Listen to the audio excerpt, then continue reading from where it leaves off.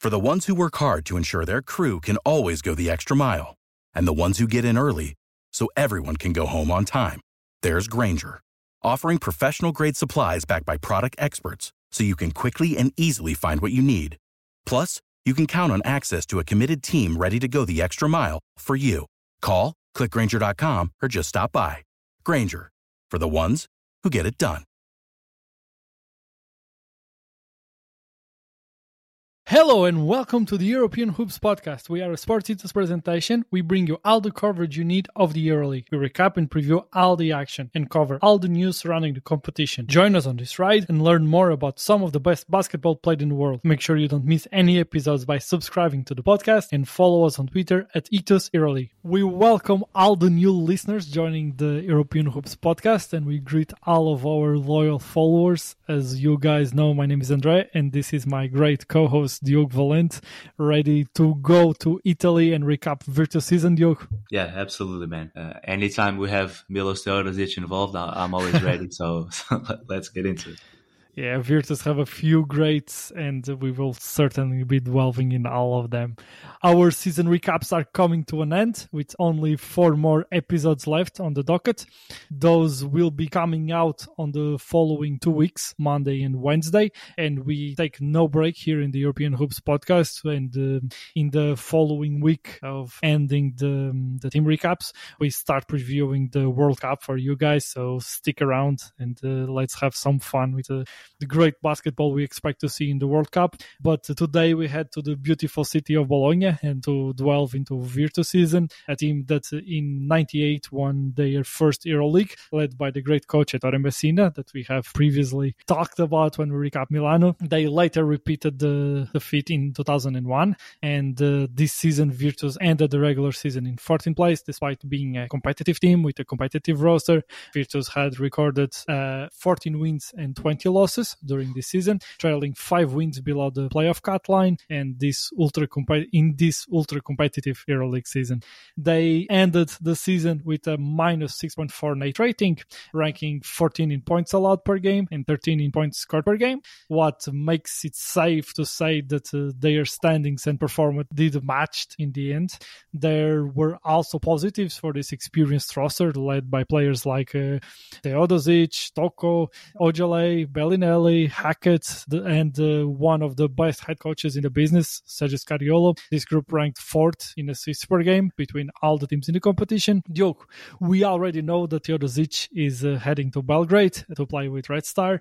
Ojale will play with Valencia, but let's first focus on what were the strengths, weaknesses of this group, and let us know where they should look to improve for the next season. Well, I think they had the talent to be a competitive team and to contend to try and contend for the playoffs. And they had good moments, but Shangela was hurt a lot of time. And with an older team, with Milos and Bellinelli, they just couldn't get that consistency to really get over the hump. Obviously, some changes are coming. Like you said, Milos is going back to Red Star. Jaite will go to Monaco. Nico Manion will go to Baskonia. So Ojale to Valencia. So a lot of changes are coming. I think their goal, will be the same, to be as competitive as possible and to maybe try to be a playoff team. But personally, I don't see it next season. But I think they will be competitive. I think Scariolo, obviously, one of the best coaches in EuroLeague. So I think they can be competitive, but I just don't see them being able to have a good enough team to contend for the playoffs. As it stands now, it's a lot about some of the players they have on their roster improving and what they can add and where they can find value.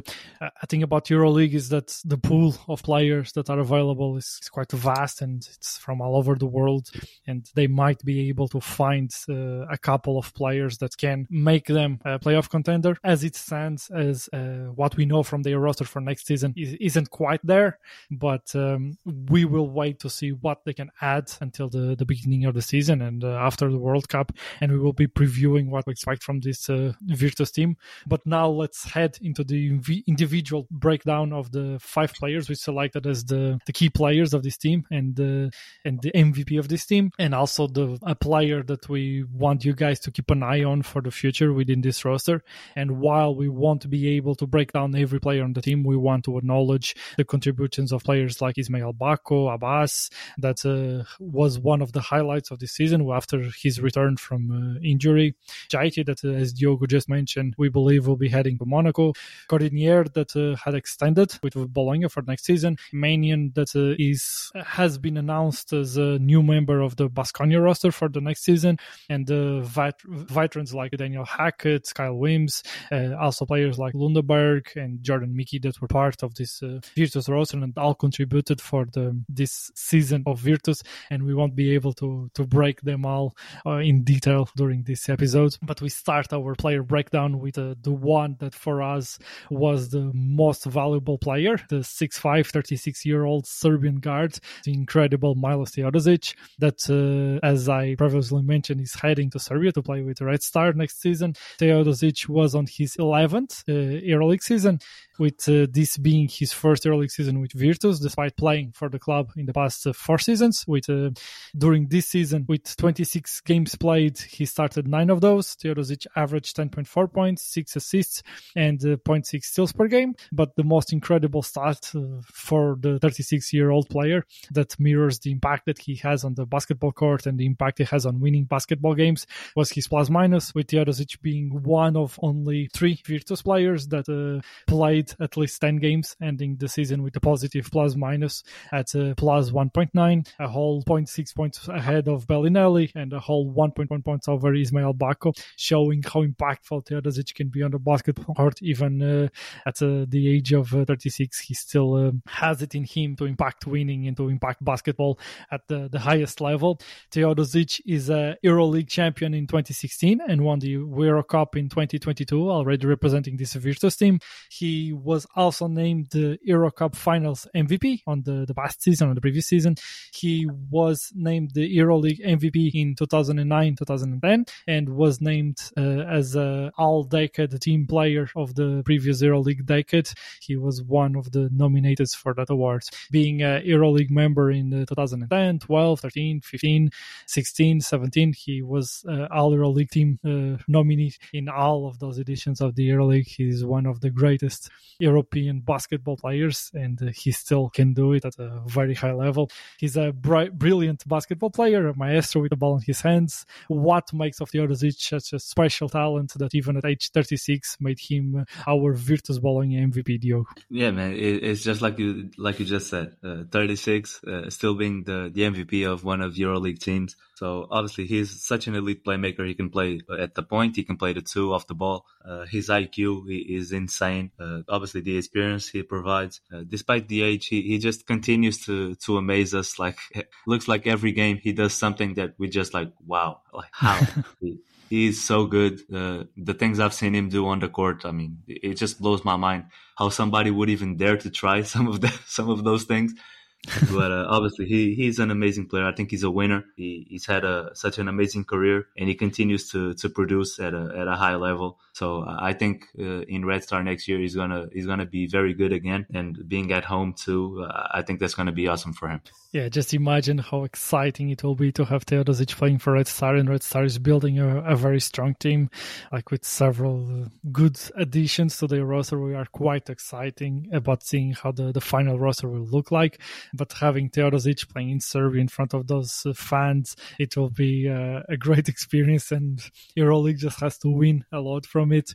But let's continue in the Virtus breakdown right now and keep that for our preview. We are quite excited about that, and there are few reasons to be quite excited about the next EuroLeague season. After this incredible season we just had, we are expecting even more, and maybe after the best EuroLeague season ever, we are about to get it just beaten by another season that might be as amazing or probably even better. But after the incredible Teodosic, and we continue our breakdown, with this time around we'll break down another key player of this roster, Toko Shengelia, the 31 years old 6'9" forward from Georgia. Shengelia was on his 10th EuroLeague season, with some of his more notable seasons being played with Baskonia, club that he represented for 6 years. It was his longest stint in the EuroLeague was with Baskonia. On his record books, Shengelia has 2 Euro Cup titles, one in 2010 with Valencia and another in 2022 with Virtus, and All EuroLeague first team appearance in 2018. This season he played in 23 games, starting 17 of those, and in an average of 23 minutes played per game, he records 9.4 points, 3 rebounds, 3.1 assists, and 0.9 steals. This season, Toko was also gave us one of the most unusual moments of the competition, with the player playing 3 games in 3 nights, traveling between EuroLeague games to play for Georgia national team.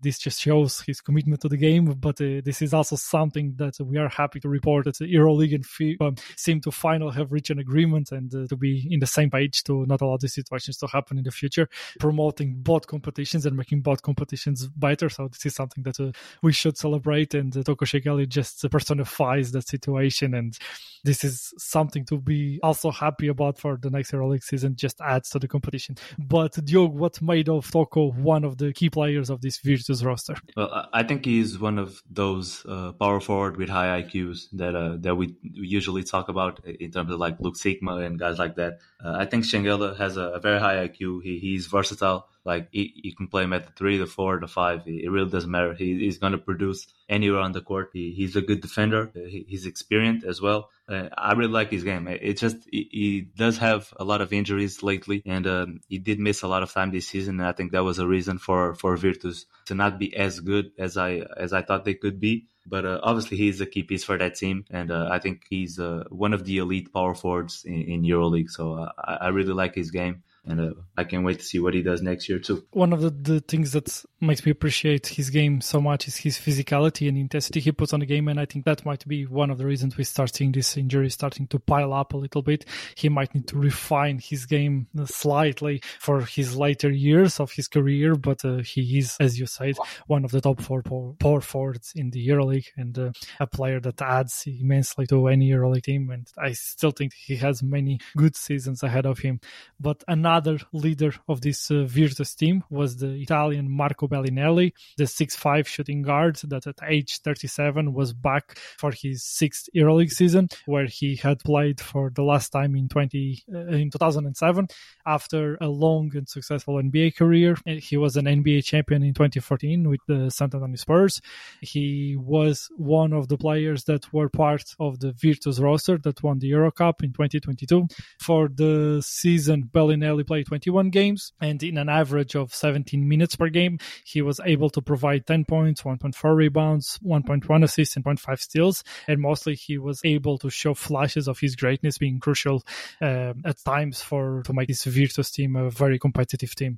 At age 37, whatever we can get from Bellinelli, I think it's worth celebrating. I think he still has a couple more seasons on the docket. Do you agree? Yeah, I think so. Obviously, a guy that experienced and with that level of a high IQ like he has, and his experience throughout the NBA and EuroLeague too, his ability to shoot and coming off screens. I mean, age doesn't seem to have any effect on him in regards to shooting and coming off screens to shoot. But he's also a very good passer as a shooting guard. He can play a bit of small forward as well in EuroLeague, but he's a very good passer.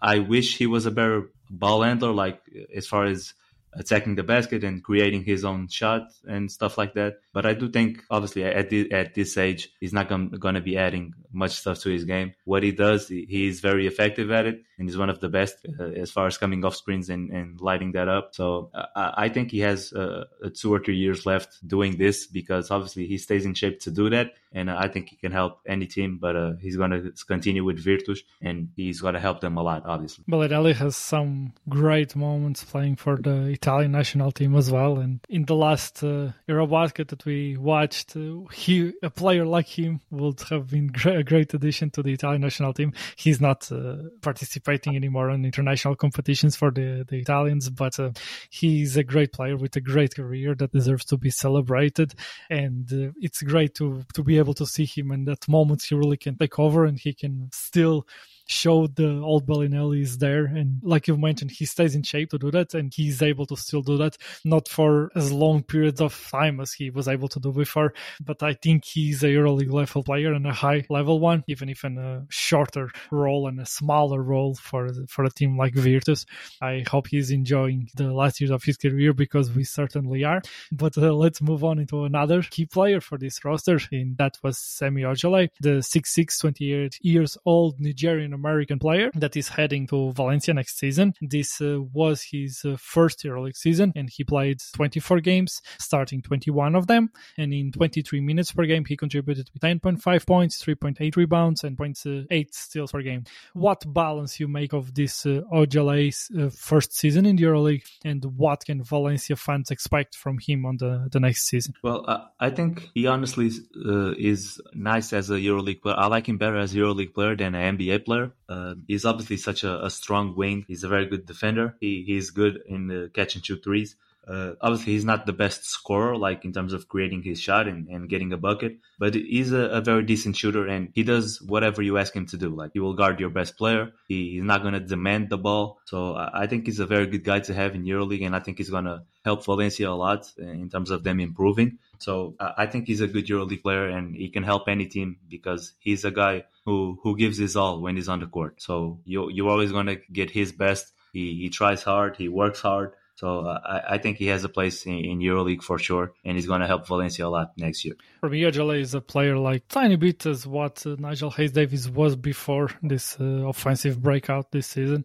He doesn't have the game of a superstar, but he's a superstar role player for any team, and he has a type of game that can fit any team with his defensive ability and his shooting ability, and he can certainly add, and that's what made of him one of the key players of this Virtus team, and I'm certain that we will see that translating to Valencia, and he will be able to contribute probably at an even higher level because Valencia might need even more of him, and let's see if he has in him ability to do even slightly more while being able to be a superstar role player that he certainly is. But we end our players breakdown with a player that is worth to keep an eye on for the future, Alessandro Paiola. The 6'4", 23 years old Italian guard was on his first EuroLeague season after playing the previous 3 in the Eurocup with Virtus. Paiola played 29 games this season, and in 17 minutes per game, he averaged 3.1 points, 1.8 rebounds, 2.5 assists, and 1.2 steals per game. His defensive ability is one of his calling cards, and he also has shown ability as a playmaker, and these two characteristics are, for me, what makes him an intriguing player and a player that is worth to keep an eye on for the future and that can become an important player and a relevant player at the EuroLeague level.